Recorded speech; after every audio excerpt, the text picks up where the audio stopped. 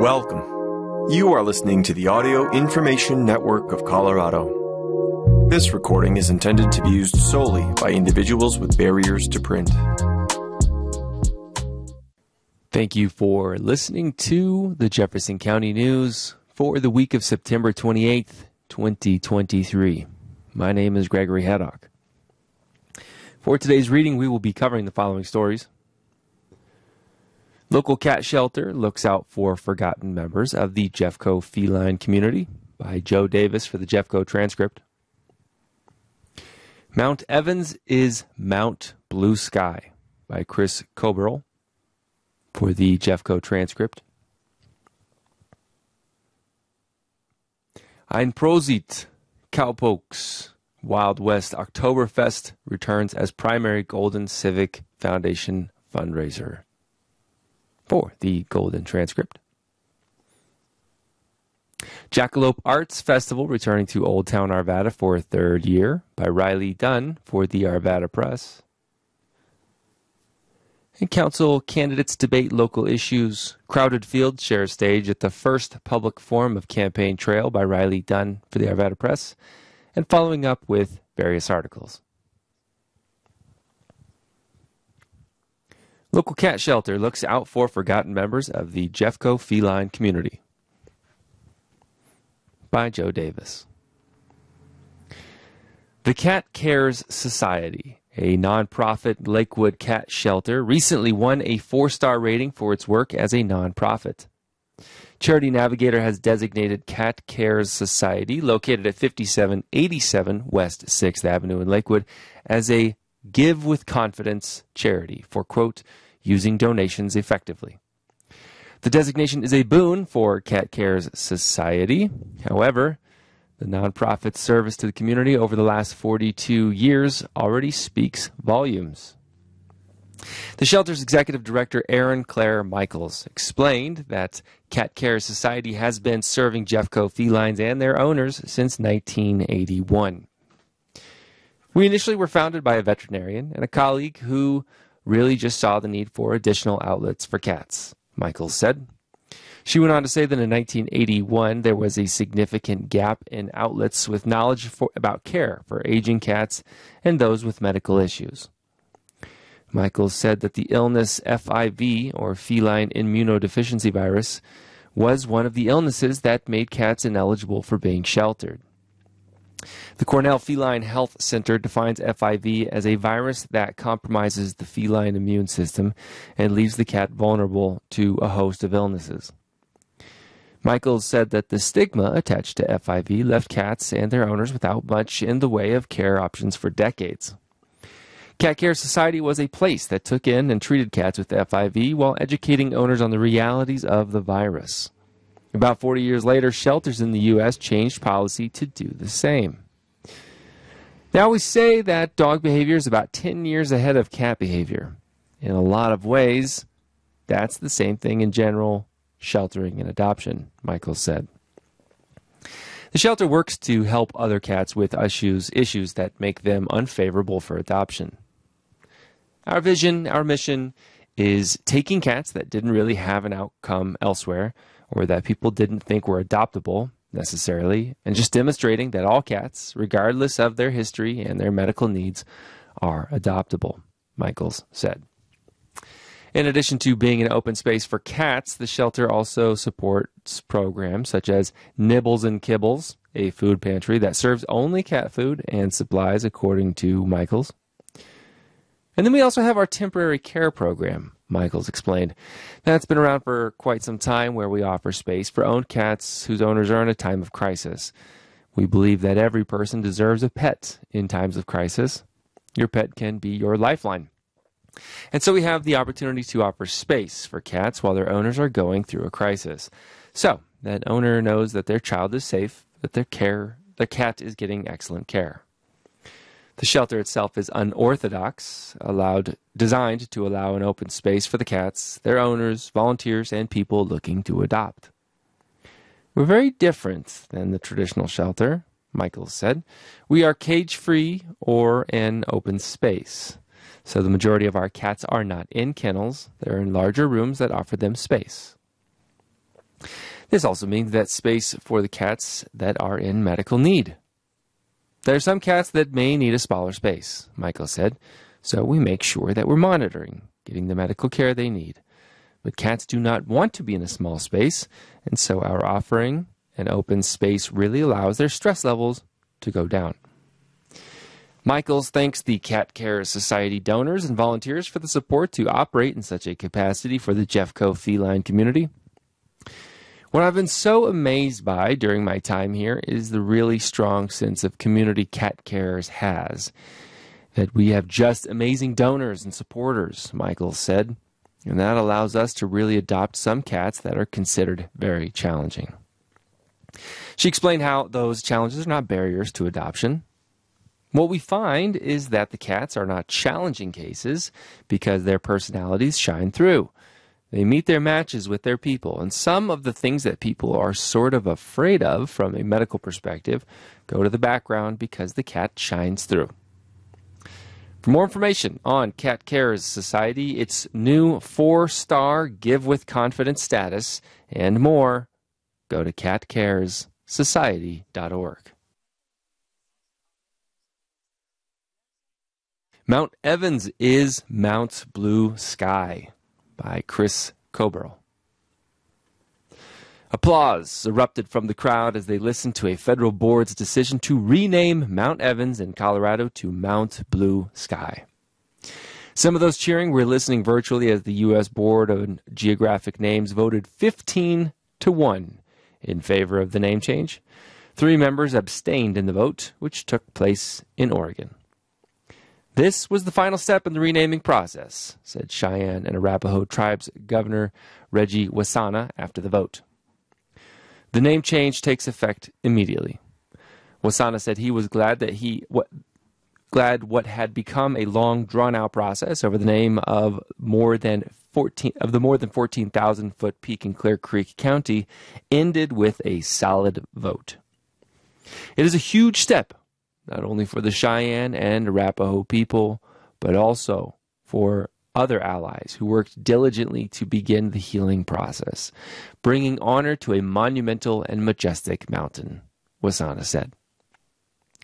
The new name for the mountain comes from the Blue Sky Ceremony, a ceremony for all living things, including men, women, children, plants, earth, water, life, Chester Whiteman of the Southern Cheyenne Tribe said. Months-long delay on expected vote to rename in March. In an unexpected twist, the U.S. Board on Geographic Names deferred a vote that would have changed the name of Mount Evans back in March. At the last minute, the Northern Cheyenne Tribe objected to Mount Blue Sky and requested a formal consultation, according to William Walks, a tribal administrator. That set in motion a series of discussions culminating in a meeting between tribal leaders and the Department of Interior in June. Several other names were suggested, including Mount Sewell, Mount Rosalie, Mount Sisti, and Mount Cheyenne Arapaho, according to the U.S. Board on Geographic Names. In the end, the board voted on only one name, Mount Blue Sky. Changing its name was long and overdue, and I thank the Cheyenne and Arapaho tribes for leading this effort, said Jim Ramey, Colorado State Director for the Wilderness Society, a nonprofit conservation organization. History of namesake Governor John Evans. Indigenous groups say the mountain celebrated an era of terror. The mountain was named for Colorado's territorial governor from 1862 to 1865, John Evans, who played a role in enabling the Sand Creek Massacre. Anytime you have to hear of or speak of an individual who wanted to decimate your family or your tribe, it's really hard, Wasana said in a November 2022 Clear Creek Current article. On a November morning in 1864, U.S. Army Colonel John Shivington and elements of the Colorado Infantry Regiment of Volunteers and Regiment of Colorado Cavalry Volunteers launched an attack on Arapaho and Cheyenne civilians where they camped about 180 miles southeast of Denver. Over the course of 8 hours, the troops slaughtered some 230 people, many of them women, children, and elderly. according to the National Park Service, which maintains a National Historic Site in the area where the events occurred. In 1895, the mountain was named for Evans, after settlers lobbied the legislature to honor him. Quote, "We are grateful for all of the efforts of tribal nations to make this much-needed renaming a reality," said Native Lands Partnership Director Starlin Miller. "May the mountain be a place that no longer inflicts sorrow and grief, but rather a place that brings comfort and healing."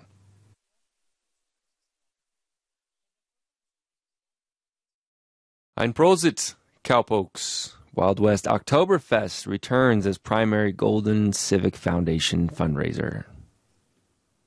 By Corinne Westman. After testing the waters last year, it seems Wild West Oktoberfest is here to stay. Yo Colorado and other Golden businesses revived the community's Oktoberfest last year with a Western spin, and proceeds benefited the Golden Civic Foundation. The original Oktoberfest was founded in 1978 as a GCF fundraiser and ran annually until 1993. After last year's pilot event, GCF took over as organizer and moved the celebrations from downtown to Clear Creek parking lot off of 10th Street. The Golden Civic Foundation has wanted to move away from its gala-style fundraiser, which has run for 47 years, and instead host a larger community event as its chief fundraiser. Starting this year, that'll be Wild West Oktoberfest. GCF Director of Community Impact Julie Bartos said. The nonprofit sold out its September 23rd Bavarian banquet, with more than 500 community members enjoying a night of cowboy-themed music, polka-style dancing, steinholding, competitions, and more. The September 24th celebrations were similar but open to the public with discounts for local groups like Colorado School of Mines students and Coors employees. Bartos felt like this format worked well, with the VIP event Friday night and the public family-friendly one Saturday afternoon and evening. Thanks to last year's proceeds, the foundation was able to support 37 local nonprofits, Bartos said. This year's fundraising goal was $250,000 to support projects like Foothills Art Center's forthcoming Astor House campus. Bartos thanked Coors, Wild West Oktoberfest title sponsor, and all other businesses and community members who donated their time, products, or other resources to make it happen. She hoped the event would become an annual celebration of Golden's German, Western, and beer cultures. PJ Coors also thought Wild West Oktoberfest was a great way to bring the Golden community together in the fall. He said the Coors Brewery put together a special Oktoberfest-style beer exclusively for the event, and liked how this year's location allowed more room for all the vendors and activities. He said Coors wanted to support GCF's efforts and commended the nonprofit for all its work, saying, quote, "They know where the need is in the community." Golden having fun. In the Clear Creek parking lot, there was a strong mix of Bavaria and the American West on display. Some attendees wore dirndl dresses and lederhosen. Others donned cowboy hats and boots, and several had apparel that was a mix of both styles, which they showed off in the men's, women's, and couples, families costume contests. Attendees also tested their strength while steinholding competitions and displayed their dancing prowess during everyone's favorite polka, the chicken dance. Under the beer tent, Golden Lions Club volunteers Wendy Renee, Janice Waring, and others were serving a thirsty public. The two said they enjoyed everyone's costumes and the event's sense of community. The previous night's Bavarian banquet had gone well, they said, as the attendees were very eager to support the event and a good cause in the Golden Civic Foundation. Waring said the auction was especially spirited and hoped the rest of the September 24th celebrations would have similar energy. Out enjoying the sunshine, Genesee's Gwen and Todd Davidson said there was no way they'd miss a local Oktoberfest. The two had just attended Breckenridge's and were excited to attend Golden's after missing it last year. They enjoy seeing all the costumes, sampling the food and drinks, and being immersed in the friendly and happy Bavarian culture for the day.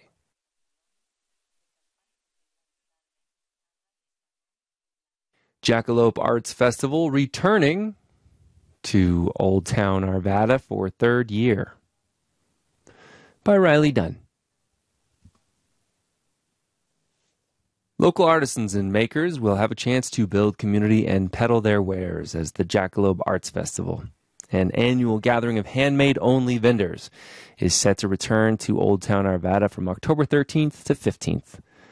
The festival, which charges no admission and is free to the public, will start with a preview night on October 13th to give folks an idea of what to expect throughout the weekend. Preview night will also feature a Halloween parade and scavenger hunts for children in attendance. Jackalope co-founder Melissa Cahout said Old Town is a great site for the festival, which returns to the historic district for the third time this year. What makes Jackalope so unique is it is handmade-only event, Cahout said. We really strive to have artisans there that you can meet and build that connection with what you're purchasing. Old Town has the perfect community vibe, perfect to bring makers and community out so they can shop small and support local. Old Town Business Improvement District Director Joe Hinksler said the festival is part of Old Town's mission to engage artists. Local to Arvada artisans, Arvada Ceramics Guild, Herbal Riot, and Reverie Rose Designs will take part in Arvada's main commercial district. We're so excited for the Jackalope Arts Fair is coming back for its third year in Old Town Arvada, Hinksler said. It really helped to put Old Town on the map as a place that values small artisan vendors, and we believe this event brings a unique experience to the area. Cahout said the event is perfect for folks looking to have a free weekend activity or get a jump on some holiday shopping. It's a perfect free and family-friendly activity to do during the weekend, Cahout said.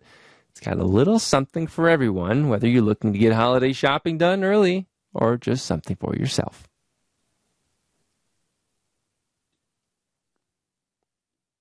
Council candidates debate local issues. Crowded fields share stage at first public forum of campaign trail, by Riley Dunn. Arvada City Council candidates shared the stage for the first time at the Arvada Chamber of Commerce City Council election forum at Revive Church, a long-standing event that for some marks the public-facing start of the campaign trail. The September 15th forum featured nearly all of the candidates who will be on the ballot in the November 7th election. In attendance were mayoral candidates John Marriott and Lauren Simpson, District 2 candidates Shauna Ambrose and Michael Griffith, District 4 candidate Bob Pfeiffer, and at-large candidates Sharon Davis and Bob Loveridge. District 4 candidate Jessica Finsk attended the Chamber's Candidate Boot Camp, a training program meant to mentor potential future civic leaders, but could not attend the forum. And at-large candidate Kathleen Kennedy also could not attend, according to Arvada Chamber President Cammie Welch. All candidates participated in a moderated discussion, which included opening statements, specific questions on local issues, quote, a speed round, and closing statements. Mayoral candidates Marriott and Simpson, both sitting council members, with Simpson currently representing District 2 and Marriott representing District 3, shared why they would like to move into term-limited Mayor Mark Williams' seat this fall. Marriott, who was born and raised in Arvada, said that he is seeking to lead the city in order to allow current and future residents to have the opportunities he's had. I want to be mayor of Arvada because I want to ensure that all of you and your children all have the same ability to reach your potential and beyond, like I clearly have, Marriott said. I also want to make sure that we set things in place to make sure that the children who are not even here yet have things that I didn't have. Simpson, who works in diplomacy for the Canadian government, said her 4 years on council have been the best 4 years of her life and wants to earn the mayor's seats to help curb toxicity in municipal politics. What made me run for office was the toxicity of our politics, Simpson said. Everything seems kind of broken right now, doesn't it? Everyone is at each other's throats to the point where it ruins relationships. What we need fewer of is spiders, and what we maybe need a little bit more of is diplomats. The pair of candidates also shared their thoughts on what the mayor's role should be, with both pledging to work to make council a collaborative body that works well together. Marriott and Simpson both credited Williams' leadership style as an example to replicate, with Simpson going as far as to pledge that if elected, she will uphold Williams' tradition of letting other council members speak first. At large. Candidates for the at-large seat, which represents the whole city, Sharon Davis and Bob Loveridge, shared their views on different issues and discussed why they feel like they are the right candidate for the job. The pair divulged slightly on a proposed land for affordable housing, with Davis suggesting a public-private partnership and Loveridge suggesting an amendment to legislation that would make it more amiable for builders to enact condo developments. We are building luxury homes that are $1.2 million and so forth. If you're starting out, you cannot afford that, Davis said. I would like to see a public-private partnership where we encourage the diversity in housing stock as we're moving forward. We need to change the construction defects laws so that we can start building condos, Loveridge said.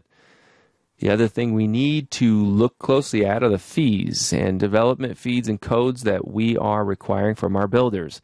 They are huge factors because that goes right into the cost of that building. We need to have that diversity, and there are plenty of ways to accomplish that with what we do on council, Loveridge continued. Loveridge, who has served as a board member with the Arvada Fire Protection District since 2014, highlighted his experience working in the community as a reason why he believes he is the best candidate. I bring the experience and knowledge of this community, and I love people, Loveridge said. I love working with people, and that's something that would continue on city council. Davis said she would be a voice for the residents who don't feel like they are being heard by council.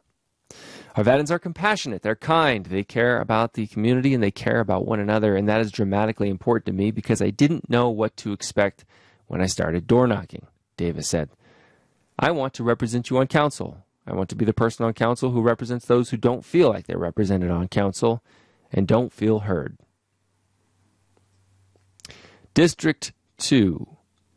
District 2 candidates Shauna Ambrose and Michael Griffith discussed why they were enticed to run, with Ambrose discussing her firsthand experiences with social service and mental health legislation, and Griffith highlighting his experience as an urban planner and how that would help build regional partnerships. Ambrose shared her experience with homelessness and financial insecurity, and credited policymakers who mandated social workers go into schools to assess families in need for helping her escape a cycle of poverty and abuse. I'm running for public service because I want to give back to the community, Ambrose said. Policymakers who care decided that social workers should go into schools, that the child and the whole family should get help. We were all made whole because of smart policy decisions. Griffith said that his experience in planning would help the city through important land use decisions looming in the next couple of years. I had to build partnerships to make those projects happen, and my experience, practical experience, would be useful on council as we make major land use decisions that will affect the quality of life for generations, Griffith said. The candidates appeared to disagree slightly on their stance on whether Arvada should allow recreational marijuana sales, which the city currently does not. Ambrose argued that the city is missing out on tax revenue, while Griffith cited a recent downturn in cannabis tax revenue. Both candidates suggested raising the issue to voters on a future ballot. At this point, the city is missing out of funds that the surrounding areas are bringing in by not permitting a few of these types of establishments in Arvada, Ambrose said. I also think that for Arvada to be solvent and continue as a great city, it needs many diverse forms of businesses in order to have a good return on sales tax, which is where the city is funded. I think that this is one of those areas we could develop. But I think there should be a vote to the people, and they can decide if, when, how, and how many, and where we want these stores, Ambrose continued. Griffith added that several areas are underfunded, especially in pavement.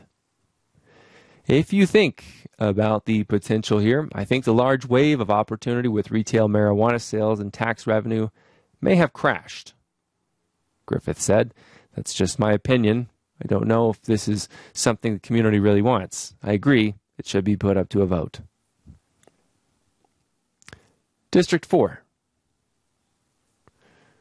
Community at-large council member Bob Pfeiffer was the lone District 4 candidate present at the forum. He said he wanted to represent the western side of Arvada because, as a resident of Candelas, Pfeiffer understands the distinct needs of the community.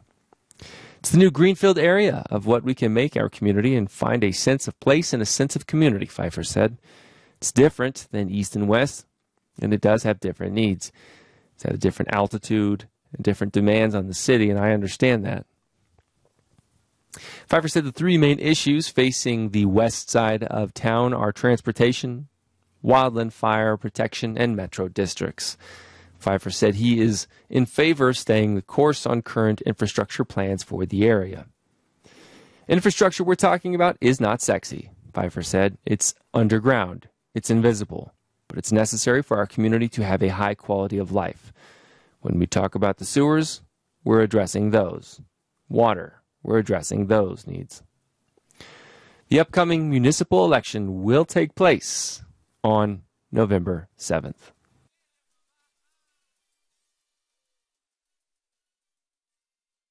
Where to draw the line. Jerry Fabianic, columnist. Local Voices. In a 1919 decision, Justice Oliver Wendell Holmes wrote an opinion that has become part of the American secular dogma. One cannot shout fire in a crowded theater if there's no fire. His ruling was in the context of a specific case, but its impact has had profound implications for American jurisprudence and culture since then. One way to consider limitations on personal freedom is to approach it from opposite, excessiveness. There are those, I suppose, who would relish a Mad Max, take no prisoners society, but I'll assume you're not one of them. That would mean we agree about the need for limits, but where those limits should be remains a matter of ongoing debate. That's part of the fun of being a citizen in a liberal democracy. We all get a say. In my August column, Read with Pride, I wrote about the crusade to censor literature books in public schools. In an email, one reader queried me about where I draw the line on certain books, my position on diversity at the upper level of education, and my thoughts on attempts to shut down conservative speakers on college campuses. I was pleased to get his note. It validated one of the functions of a free press, to serve as a literary public forum. His queries challenged me to clarify my position and to provide my take on the ancillary topics. Given we're still in Banned Book Month, I thought it would be fitting for me to share with you my responses. About whether there ought to be lines that prevent young minds from accessing inappropriate materials, of course. But the challenge in a pluralistic, democratic society is deciding on which topics and at what age. As the old adage goes, the devil is in the details. At the high school level, I primarily taught freshmen and juniors. When discussing certain works with my juniors, like To Kill a Mockingbird and The Scarlet Letter, in which sex was an essential element, rape in To Kill a Mockingbird, and outside of marriage, pregnancy in The Scarlet Letter, we could discuss them in a sophisticated way. But I wouldn't have had similar discussions with my freshmen. We sell our high school youth, especially the upper level ones, short by banning books that might make certain readers queasy. Further, by banning those books, censors are dictating to parents comfortable with their kids reading books like Toni Morrison's The Bluest Eye and Lawn Boy by Jonathan Evison, How to Raise Their Kids. Many working to ban books dealing with trans and gay topics conflate being trans or gay with moral depravity, sin. But sin is within the domain of religion, not government. Those who hold such beliefs are free to instill that moral code into their own children, but they do not have the right to tell others to abide by it. That's what they do in autocracies and theocracies like Iran. Also, we live in a very different time, with its accompanying zeitgeist, than even a couple of decades ago. What were once taboo topics in the larger society often aren't taboo. The truth is, Pete Buttigieg is the Secretary of Transportation, and he has a husband, not a wife, helping him to raise their children. Teachers are caught in the crossfire between the banned books and the open-minded. In teacher training, one of the primary notions instilled in prospective teachers is we are in loco parentis. In nearly 30 years of public school teaching and in the years since, I have not met one who does not take that solemn promise to heart. And they put their lives on the line doing it. How many teachers have lost their lives protecting their wards in the line of duty? I'm not suggesting parents shouldn't monitor their children's reading, far from it. Responsible parents do, but the best course of action when dealing with or confronted by a challenging situation, such as questionable literature, is to have an intelligent, honest discussion with their kids about with their kids' teachers about it. It's called education. When it comes to shutting or shouting down conservative speakers on college campuses, I'm abhorred by such tactics. A free and open society is dependent on a free exchange of ideas. Further, colleges are a perfect place for young adults to hone their critical thinking skill sets. Of course, like age-appropriate literature, there are boundaries. There's a difference between conservative scholars and intellectuals like the late William F. Buckley and current rightist ideological flame-throwing posers as intellectuals. By the way, I love telling about the time I met Buckley and shook his hand when a student at Pitt. Even then, I was liberal-minded. Like the many issues facing us, where to draw the line on which novels should be accessible and assigned to students is a matter of ongoing debate. But it need not be contentious. WFB would agree.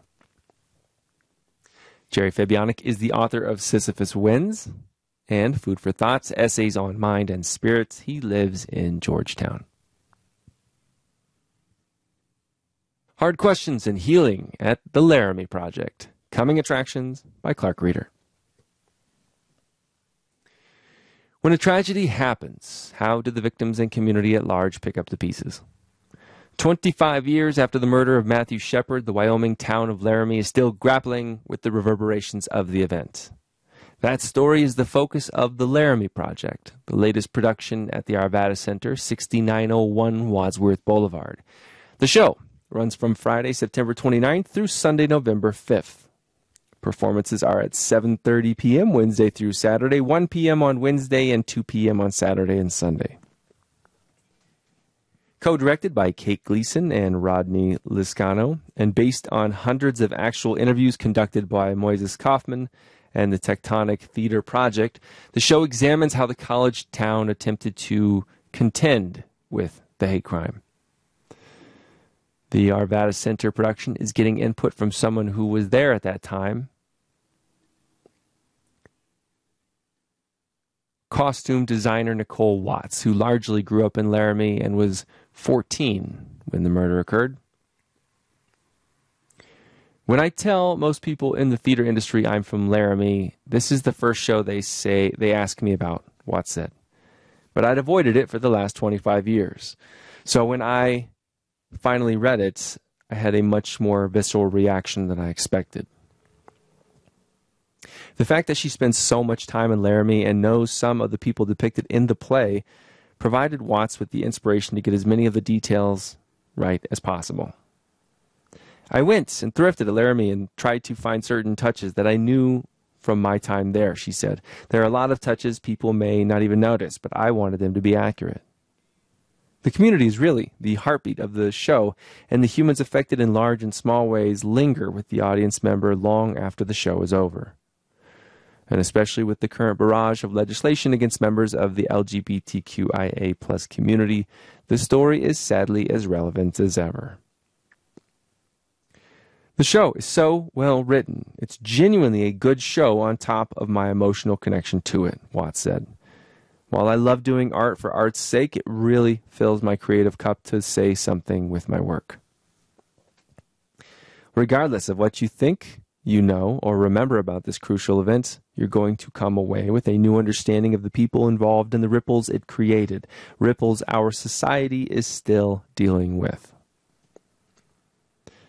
The play gives you a more complete picture. It's not only about Matthew Shepard and his family, but about the community and how it became a jumping-off point for a national conversation that needed to happen. Watts said, "It still needs to happen." Information and tickets can be found at arvadacenter.org/events/the-Laramie-project. Celebrates a half century of water media at CAE. The Center for the Arts, Evergreen, 31880 Rocky Village Drive, is celebrating 50 years of its Rocky Mountain National Water Media Exhibition, which is on display through Sunday, October 28th. The juried show attracts entrants from all over the country and has a national reputation for excellence. According to provided information, the exhibition goes beyond traditional watercolors to include acrylic, egg tempera, gouache, and mixed media, all depicting a vast array of subject matter and styles. Jurors Ken and Stephanie Goldman have juried in 57 works from 23 states out of 500 submissions. All the details can be found at evergreenarts.org. MiniCon, big fun at the Lafayette Public Library. Those missing the fun of Denver Pop Culture Con can get their fix at Lafayette MiniCon, which would be held at the Lafayette Public Library, 775 West Baseline Road from 10 a.m. to 5 p.m., Saturday, September 30th. The free event will feature a whole slew of activities, ranging from live-action role-playing duels and arts and crafts to science exploration led by the Colorado School of Mines and panels and workshops. This should be an action-packed and informative day, so please visit popcultureclassroom.org/events for all you need to know. And Clark's Concert of the Week, the Gaslight Anthem at the Fillmore. I'm going to tell this one like a comeback story. Those of us who love their modern rock drenched in the influences of Bruce Springsteen and the Hold Steady were crestfallen back in 2015 when New Jersey's The Gaslight Anthem went on indefinite hiatus. We've survived on lead singer-songwriter Brian Fallon's great solo efforts, but there's no replacing that full band sound. In March 2022, the group announced their hiatus was over, and now we're finally getting history books. A new album on October 27th, and the group is taking to the road again. The Gaslight Anthem will be performing at the Fillmore Auditorium, 1510 Clarkson Street in Denver at 6:30 p.m. on Monday, October 2nd. They'll be joined by Donovan Woods and Catbite. This will be a real, honest-to-good rock show, so get your tickets at livenation.com. Clark Reader's column on culture appears on a weekly basis. He can be reached at clark@hotmail.com. Thank you for listening to the Jefferson County News. My name is Gregory Haddock. Your regularly scheduled program is not available at this time. Please enjoy this special broadcast on AINC. You're listening to a BGE podcast.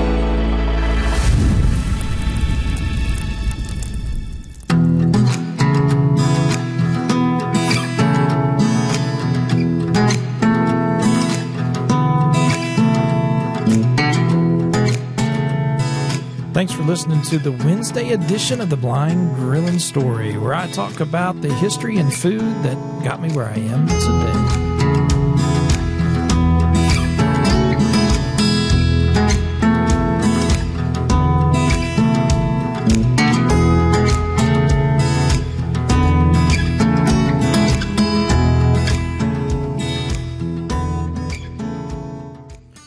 One day I got off the school bus and was walking up the driveway, and my dad hollered at me and said, "Jump in the truck, we got to run into Jerome and pick up a goat." I thought, that's strange. It's something I hadn't really heard before, so But all right, I jumped in the bed of the pickup, and we headed down the gravel road towards the little township there of Jerome, Missouri. Now, Jerome sat right on the Gasconade River and was kind of built on a hillside sloping down towards the river. And you could go right up to the very top of the hill, which was pretty much the edge of town. And right up there on top was a little old church building, and I had a friend who lived right up there on top, and some other kids that had rode the school bus with me who lived around a couple of houses and trailers around that area. My dad pulled in and said, "All right, keep your eyes out. There's a goat that we need to pick up." I think, what do you mean, keep your eyes out? There's a goat we got to pick up. Well, he'd gotten a call from a few folks that lived up there asking if he would come and pick up this goat, because nobody knew where it came from. Nobody was claiming it, and it was terrorizing that entire little town of Jerome, Missouri. It was running dogs. It was beating them in the head with its horns, and it was even chasing after little kids, let alone eating and biting and chewing on anything and everything that it ever came close to. Well, pretty soon that goat came running around a corner, and there he was, stopped right in his tracks, looking at us. And it was obvious he was just about to charge when my dad made the first move. And he wrapped a rope around his neck and held on close to him, and that goat just kind of stood there like, wait a minute, what just happened? He began walking that goat over to the truck. Now, this goat had about 4 inches of horns, and right in the middle of those horns were those glands where they just wanted to rub and hit and bump and do anything and everything that they could to satisfy an itch like you just can't reach it. We loaded him up in the back of the truck. My dad said, "You ride back here with him, make sure he don't jump out."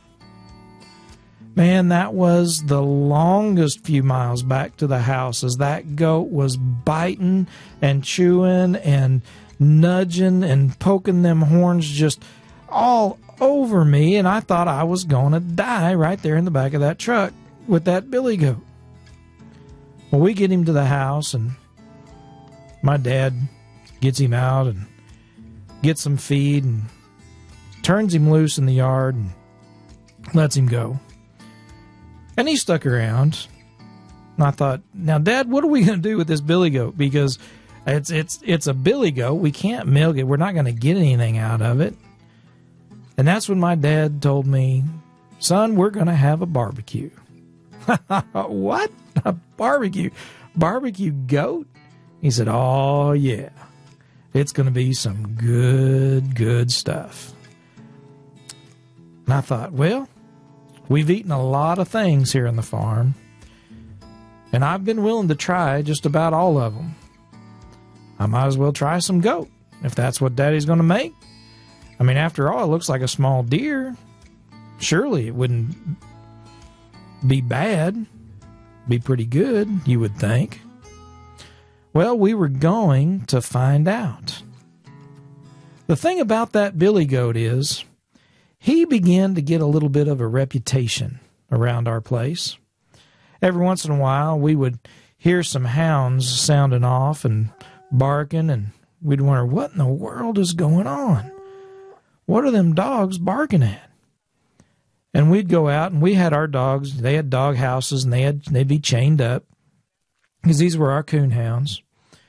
And that billy goat would be up on top of a doghouse with a hound stretched out as far as that chain would let him go, trying to get away, as that billy goat would rear up on his hind legs and haul off and nail that dog right in the head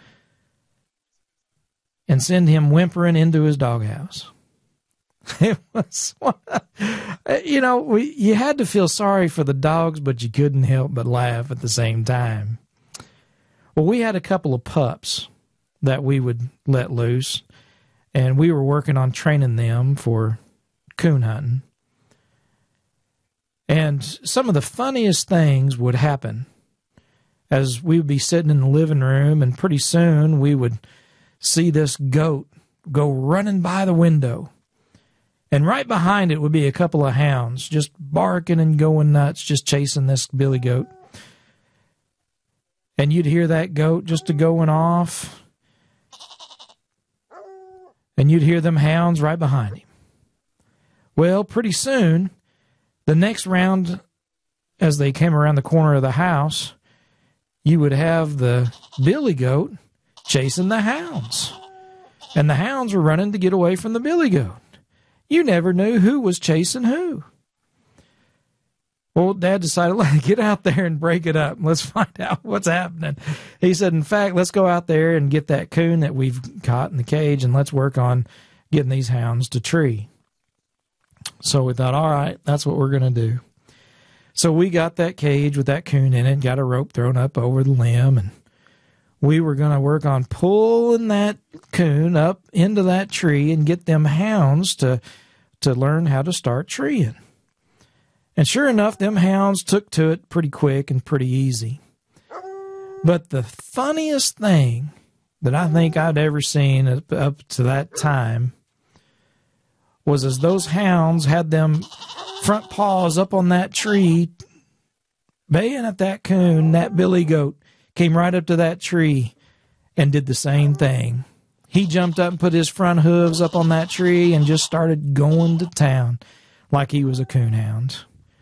And you'd never know the difference.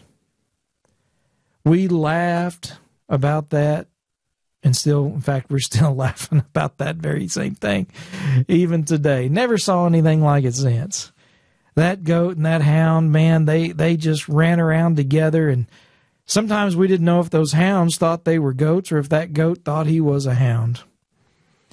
But after a while, it got to the point where I was asking my daddy, hey, when are we going to have this barbecue with that goat? And my daddy, he would look and he's like, you know what? I just don't think I can do it. I was like, you can't do what?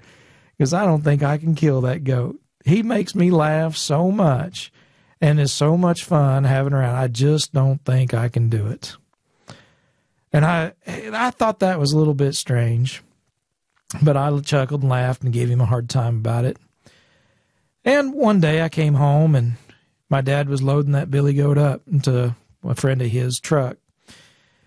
I thought, what's going on? He said, well, I couldn't, we only got this thing because I thought we'd have a barbecue, and I just couldn't bring myself to do it. So we're going to give it to him and let him take it, and he's going to have a big old family gathering, a family reunion, and he decided he'd take that goat off our hands and he would barbecue that goat. I said, okay, all right, well, good luck. Let us know how it tastes, or even bring us some. I'd love to taste it, know what it was like. Well, about a month later, that old boy was visiting with us, and we asked about that old goat, and he chuckled and he laughed, and he said, we were getting ready to slaughter that goat. We were having a big family reunion weekend. We were going to kill him on a Friday night and start cooking him on a Saturday. But as everybody was getting there on Friday morning, and they were playing music, that billy goat went around and put its front hooves up on some of the pretty young ladies and started dancing with them. And after that, nobody was able to kill the goats. And so that goat survived a few more years. In fact, I think he ended up dying of natural causes. He had more personality than a lot of folks I know.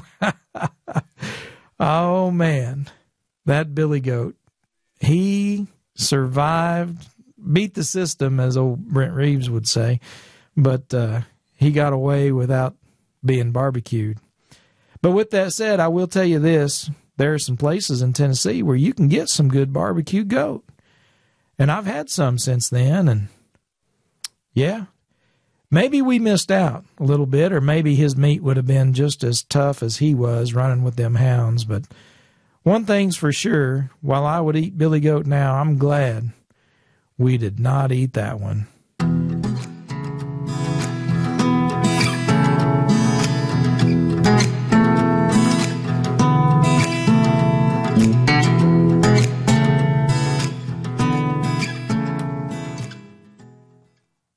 If you enjoyed this program, please register for our free services at www.aincolorado.org or by calling 303-786-7777.